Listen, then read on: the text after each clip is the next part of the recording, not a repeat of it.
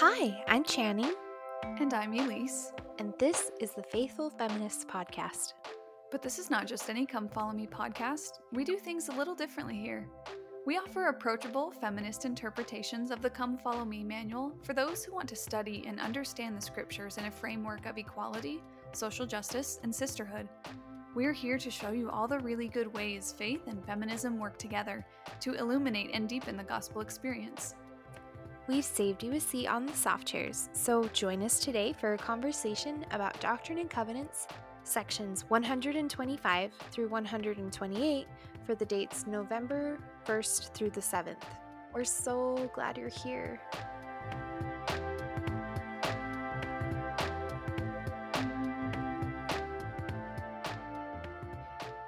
Yes, welcome back, everyone. I don't know about you all, maybe if you've already read the sections or even if you haven't, but I really liked the sections this week.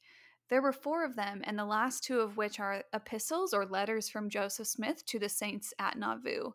Because due to the persecution that Joseph Smith was facing, he felt that it was best for him to separate himself and kind of leave the saints for a bit to try and keep himself and their selves safe. And so the last 2 letters, we really hear a lot of like Joseph Smith's voice and personality and kind of tenderness coming through. And in these final 2 letters, there contain directions on baptisms for the dead. And our conversation is going to focus on a couple of things today. First, we'll start by talking about the formation of the Relief Society because it was included at the bottom of last week's manual, but there was almost no talk of it. And it wasn't even in the proper date range for last week. It happens in these sections, or at least in the date range of these sections. So we're going to spend some time talking about the formation of the Relief Society. Then we'll talk about baptisms for the dead because that's really where the emphasis of these sections are. And then lastly, we'll end talking about family history work and genealogy. So, if the formation of the Relief Society is something that is really fascinating to you and you want to study up a little bit more about it, some good resources to explore for this time. It happened around March 17th, 1842. The first is the first chapter in the Daughters in My Kingdom book that was published by the church. And the second is an article that was written in response or review of this book by Rachel Hunt Steenblick on the Exponent 2 blog. And that is titled Daughters in My Kingdom, Something Better, the Female Relief Society of Nauvoo. So if you want to study up a little bit more on that, we recommend those with highest praise. So if you'll remember from last week's episode, Sarah Kimball and Margaret Cook wanted to sew clothing, bedding, and general supplies for the workmen and their families who were working to build and construct the temple. Then, about a dozen of these neighboring sisters met at Sarah's home on the following Thursday. These women decided to establish a constitution and bylaws, and Eliza R. Snow accepted the responsibility to write them. After this was completed, they asked Joseph Smith to review them. Joseph Smith said that they were the best he had ever seen. He's quoted to say, "But this is not what you want. Tell the sisters their offering is accepted of the Lord, and he has something better for them than a written constitution. I invite them all to meet with me and a few of the brethren next Thursday afternoon, and I will organize the women under the priesthood after the pattern of the priesthood." The following week, 20 women, Joseph Smith, and 2 members of the Quorum of the 12 Apostles met together. Joseph Smith told the sisters that they were to encourage the brethren to good works and to look to the wants of the poor, to search after objects of charity and in administering to their wants, and to assist by correcting the morals and strengthening the virtues of the female community. After Joseph Smith set the stage for this meeting, he then, quote, proposed that the sisters elect a presiding officer to preside over them, and then let that presiding officer choose 2 counselors to assist in the duties of her office, that he would ordain them to preside over the society, and let them preside just as the presidency presides over the church. And if they need his instruction, ask him, and he will give it from time to time. That's a quote from the minute book that Eliza R. Snow was keeping. And then directly following that, Joseph Smith added, quote, let this presidency serve as a constitution, all their decisions be considered law and acted upon as such, as well as, if any officers are wanted to carry out the designs of the institution, Let them be appointed and set apart, just as the deacons and teachers are among us. Again, that's a nice passage from the Minute Book.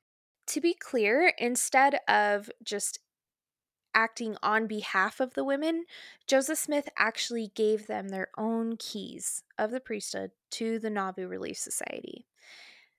Joseph Smith said, quote, "I now turn the key to you in the name of God, and the society shall rejoice, and knowledge and intelligence shall flow down from this time. This is the beginning of better days to this society." And so it's really clear here that there's this effort to establish and organize the Relief Society in this very, very similar manner to the priesthood. But I don't know, when I was reading through the Daughters in Our Kingdom chapter, I kept going back and forth, like being pulled to feeling like, oh my gosh, wait, Joseph Smith and the 12 apostles are kind of overstepping the Relief Society and trying to make them into something that they might not want.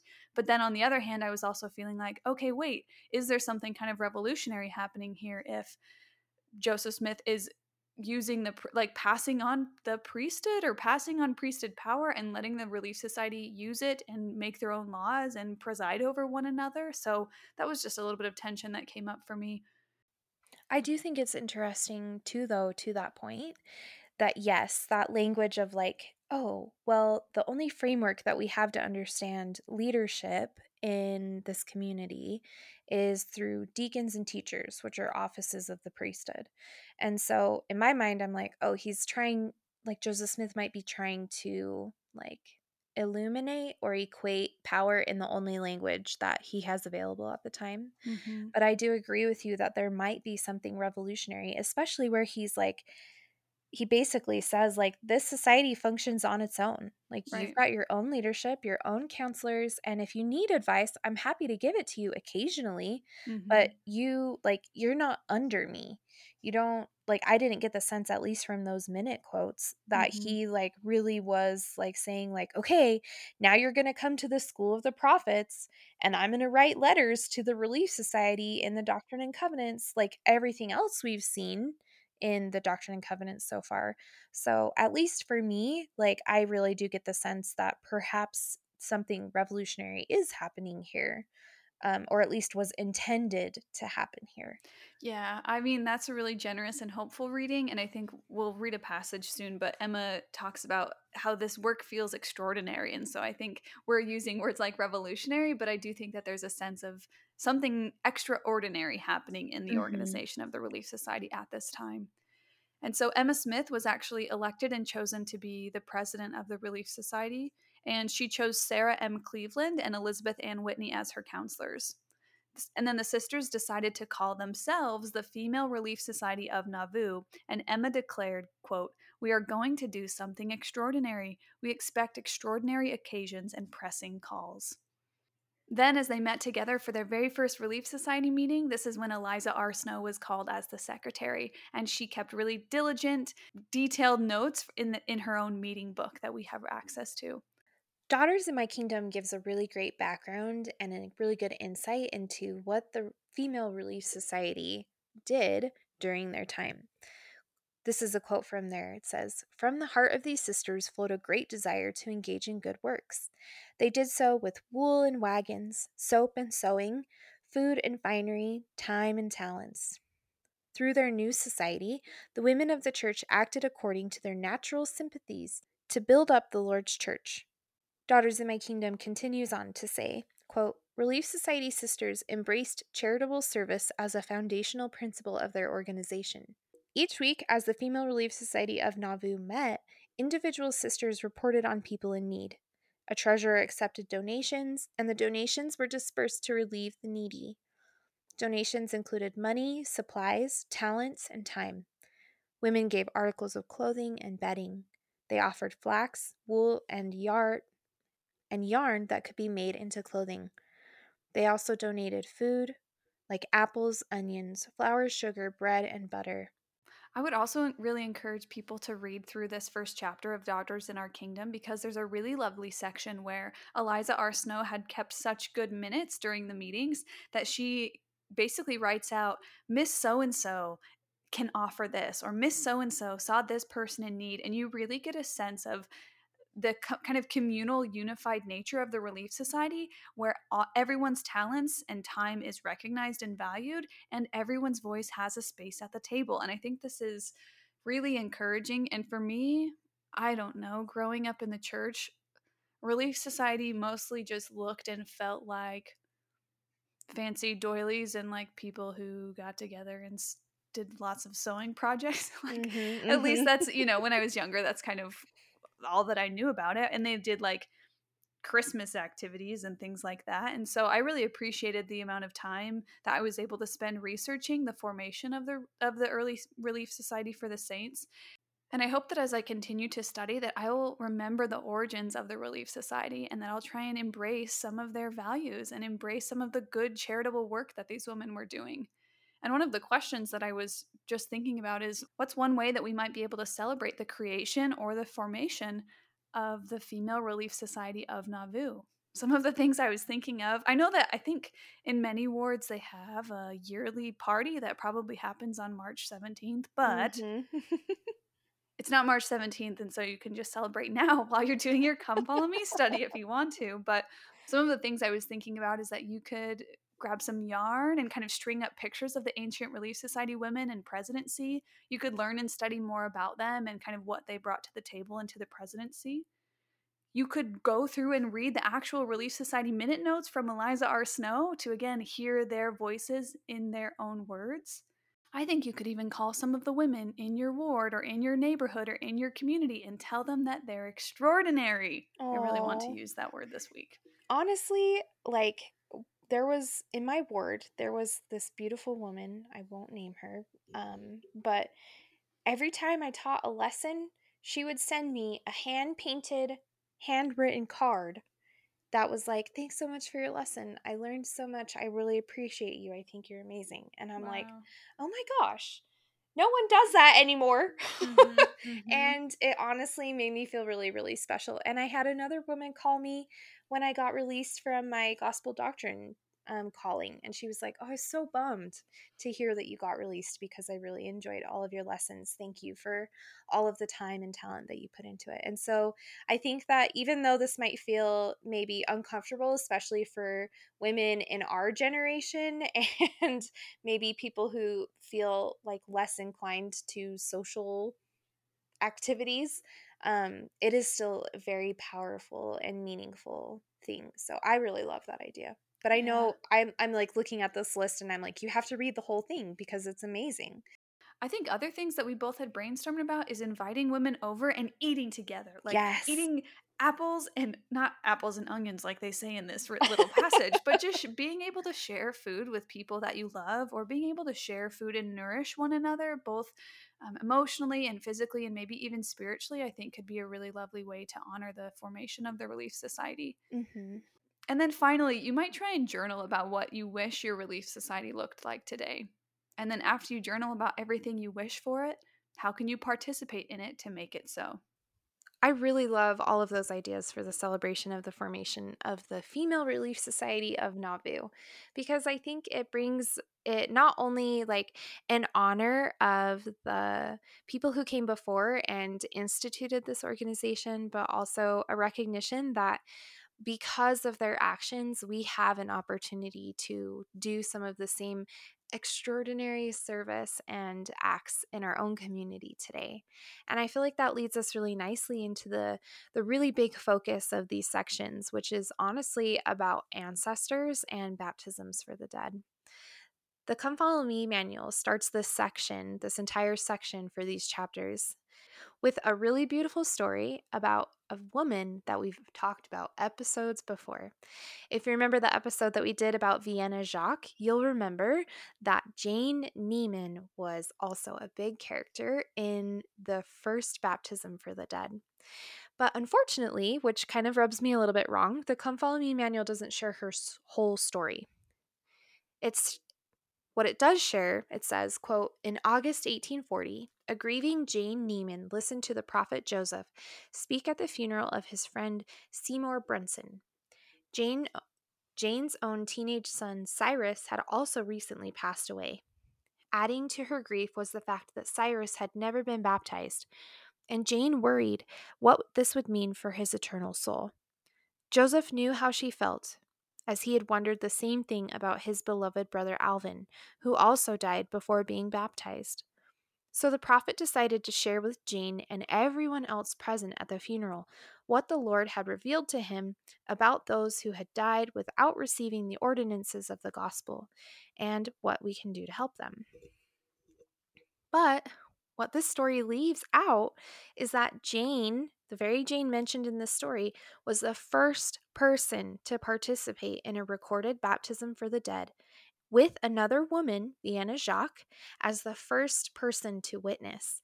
And this feels really significant because part of me, I honestly feel really frustrated with this because I'm like, the reason why I'm so frustrated about it is not necessarily like I can't even offer the grace that they probably didn't know.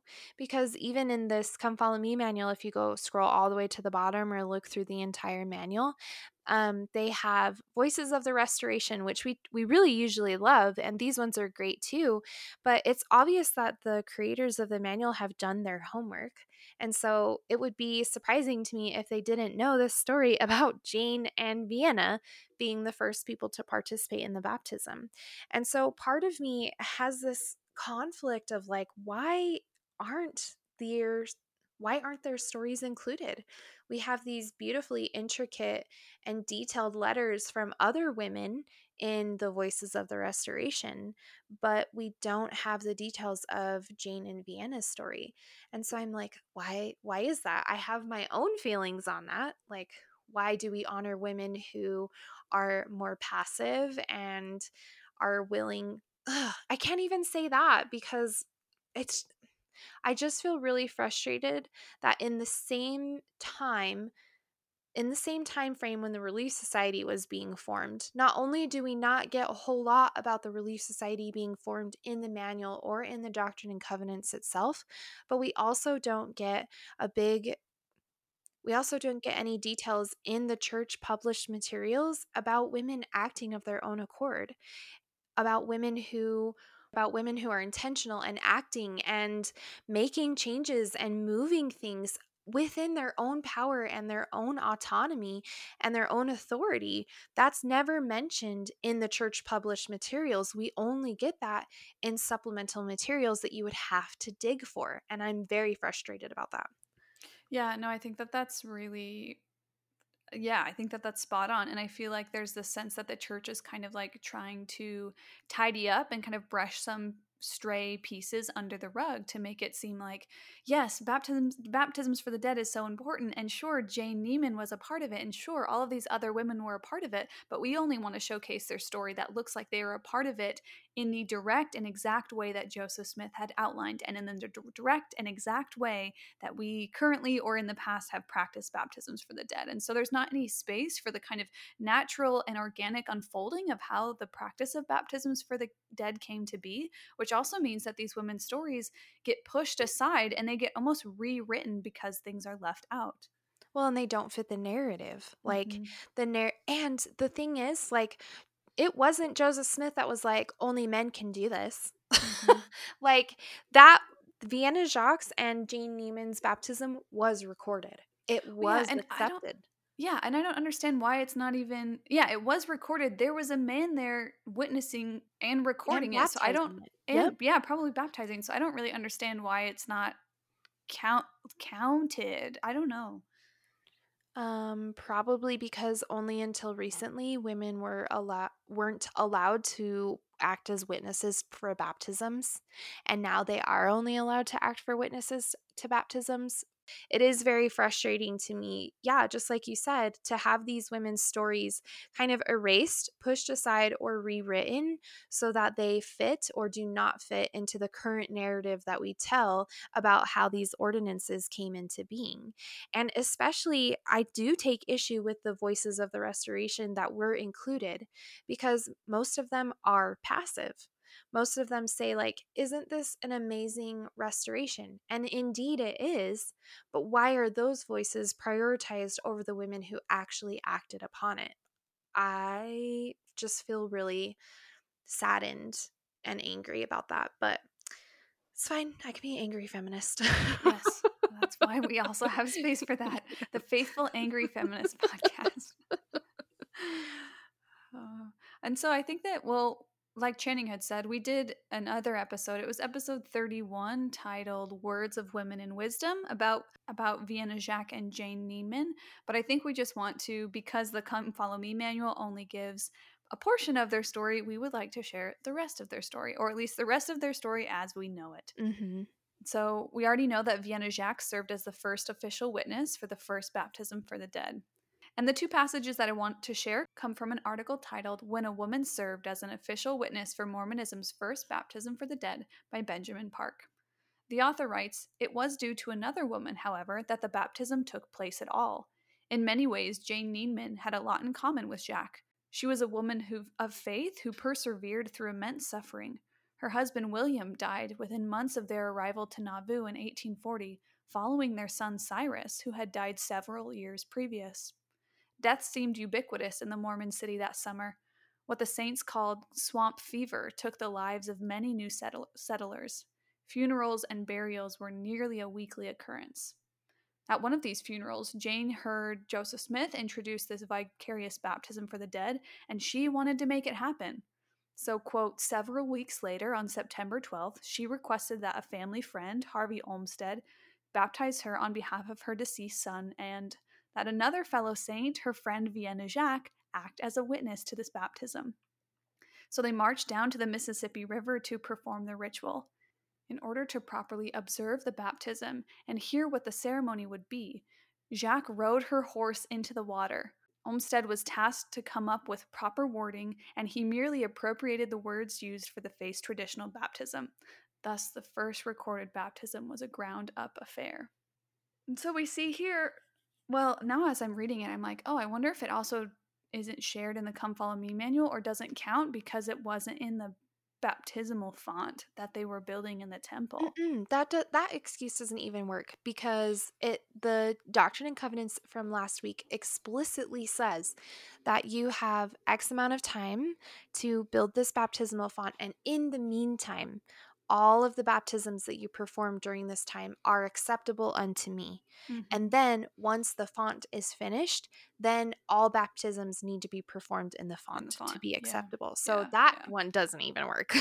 So honestly, who knows? But anytime I think about this story, I'm just so impressed and like inspired by both of these women. I'm inspired by Jane, who says, great, you know what? I'm going to make this ritual happen, and I don't really need anyone's permission or anyone's like formulated step by step plan. I'm going to call up my two friends, and this work is so important to me to do this ancestral work for my dead son that like I'm going to do it on my own. And I don't think Mhm. that she was doing it as kind of like a rogue mom or something like that. She was doing it Right. as a mother who cared deeply for her son. And so I think when she heard Joseph Smith's words, she was elated. I mean, like, she must have just been so full of hope in a way that maybe she hadn't been full of hope in the past. Yeah. And then to see her, I'm calling her best friend, which those are my words, not hers. But and then to call on your friend Vienna Jaques, who shows up on her horse and who is so dedicated to witnessing this experience with you that she rides her horse into the river to watch and to witness. I mean, this story will always just remind me of friendship and of the power of women coming together and making things happen. Amen. And so, on the cusp or on the coattails of this discussion about the first recorded baptism for the dead, the Come Follow Me manual outlines, quote, the salvation of my ancestors is essential to my salvation. And this is like a section heading in the outline. In section 128, verses 15 through 18, it says, quote, these are principles in relation to the dead and the living that cannot be lightly passed over as pertaining to our salvation. For their salvation is necessary and essential to our salvation, as Paul says concerning the fathers, that they without us cannot be made perfect, neither can we without our dead be made perfect. It is sufficient to know, in this case, that the earth will be smitten with a curse unless there is a welding link of some kind or other between the fathers and the children. For we without them cannot be made perfect, neither can they without us be made perfect. Oh, that's such a good verse. Yeah. I really appreciate, honestly, this really bold and declarative reminder that the living and the dead, the here and the hereafter, truly do need each other. Like, we need each other, and I think that sometimes I can get really caught up in the presentness of my experience and thinking that, and like really having a passion for understanding that we need each other, like the living need the living for Mhm. our earthly life right now.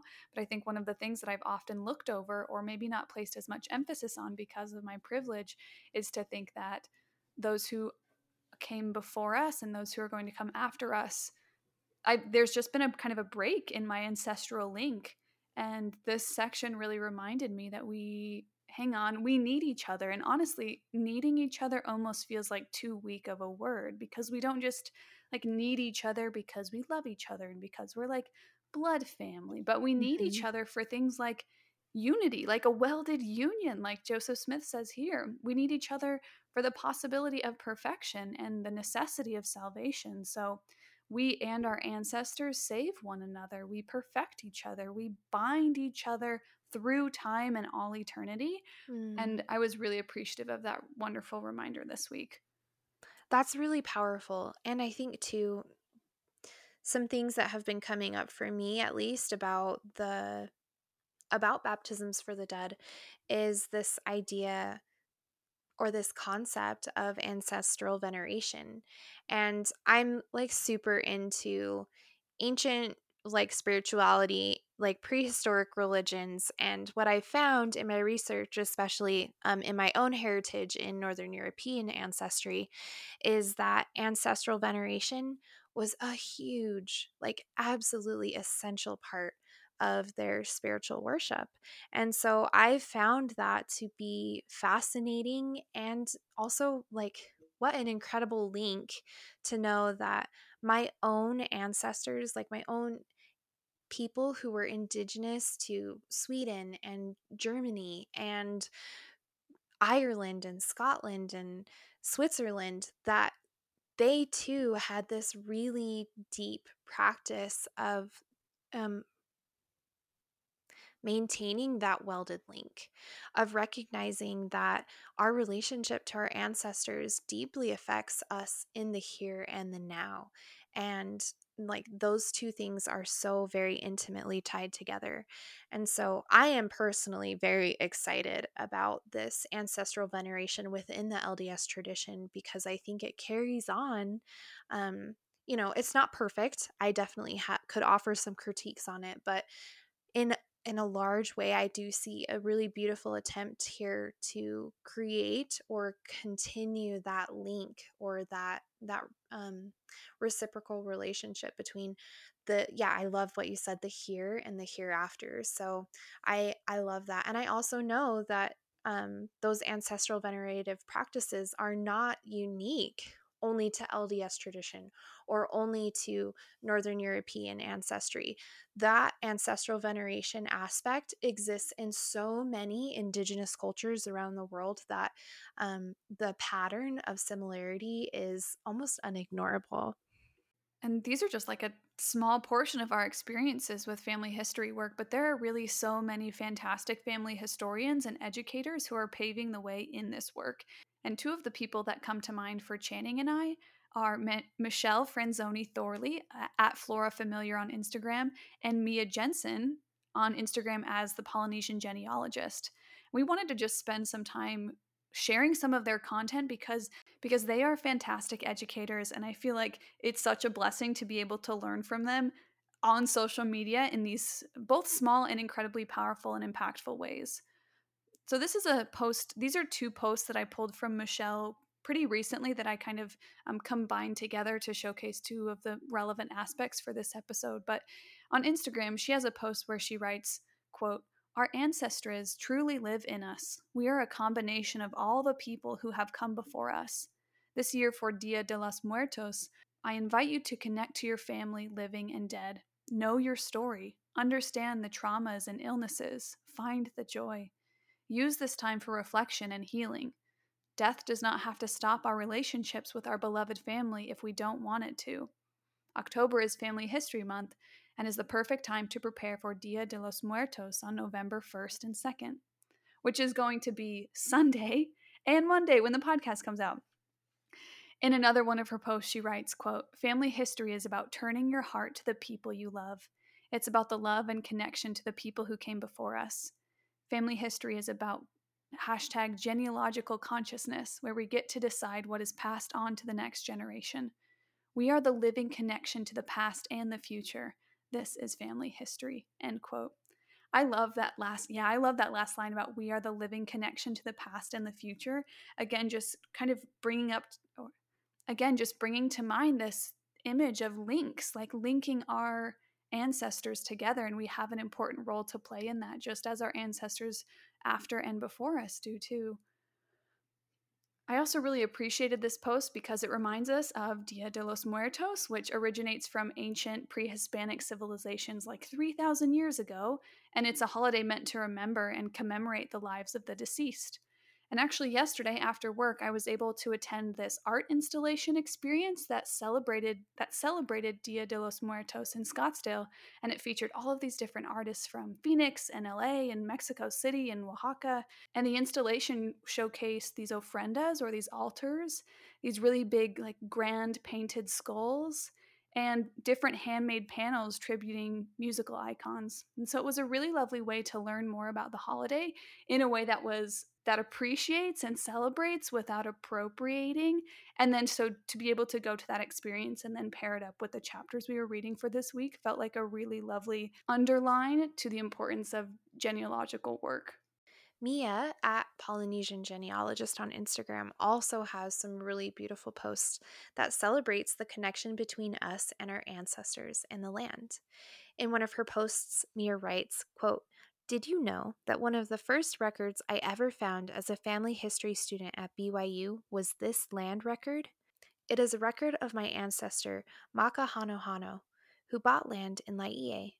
It is the same piece of land that I grew up on.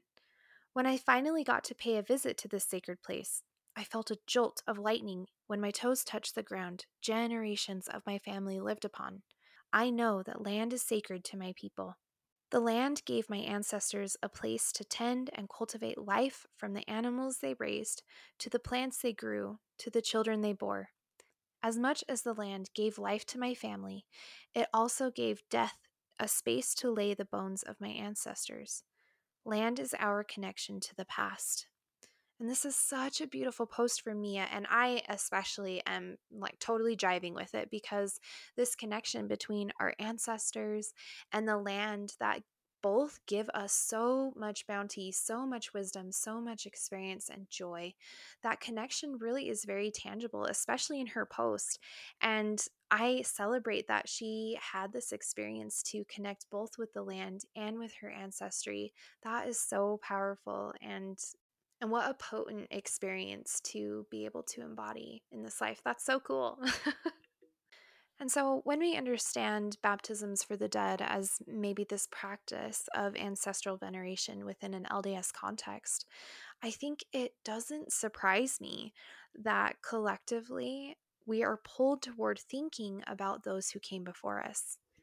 Even though our focus on ancestors largely relies on baptism for the dead and restoring these covenants that are seen as essential to salvation, I also think that within that, there's this really kind of golden thread of respect for these people who came before us, and a kind of level of reverence and reliance on them for wisdom and guidance and approval.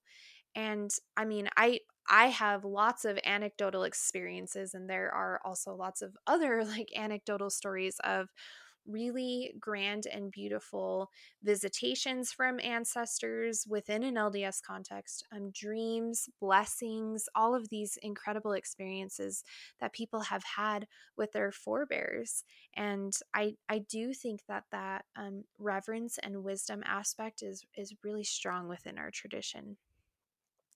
I also think that an ancestral focus within an LDS context informs our recognition that we're part of something bigger than ourselves, and that the things that have happened before us are things and people that mattered, that their stories and experiences are important and shape our present. Again, baptism for the dead is an investment in our ancestors. It's that classic turning of the heart to those who came before.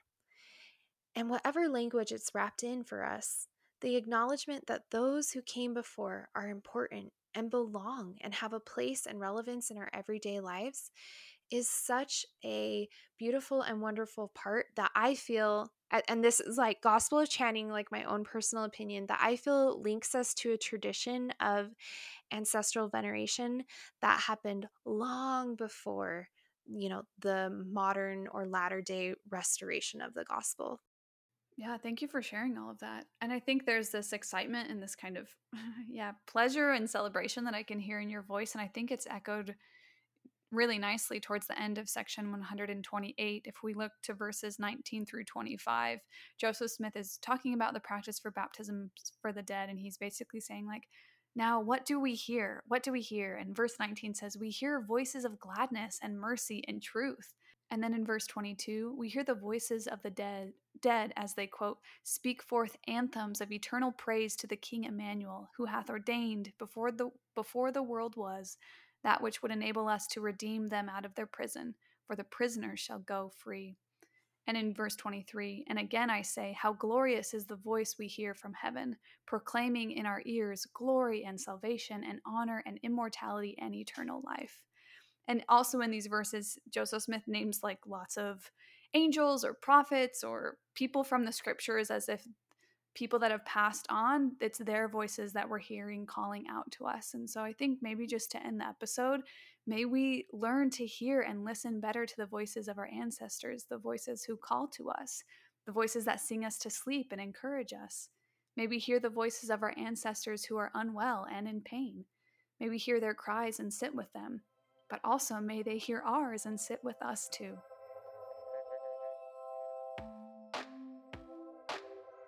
Friends, thanks so much for joining us for this episode talking about the formation of the Female Relief Society of Nauvoo and the first recorded baptism for the dead with Jane Neyman and Vienna Jaques. And finally, talking about the importance and beauty of ancestral veneration and our hearts turning toward all of those who came before us. We love you so, so much, and we hope that you get a chance to explore these chapters and see what they inspire in you this week. We'll talk to you soon. Bye.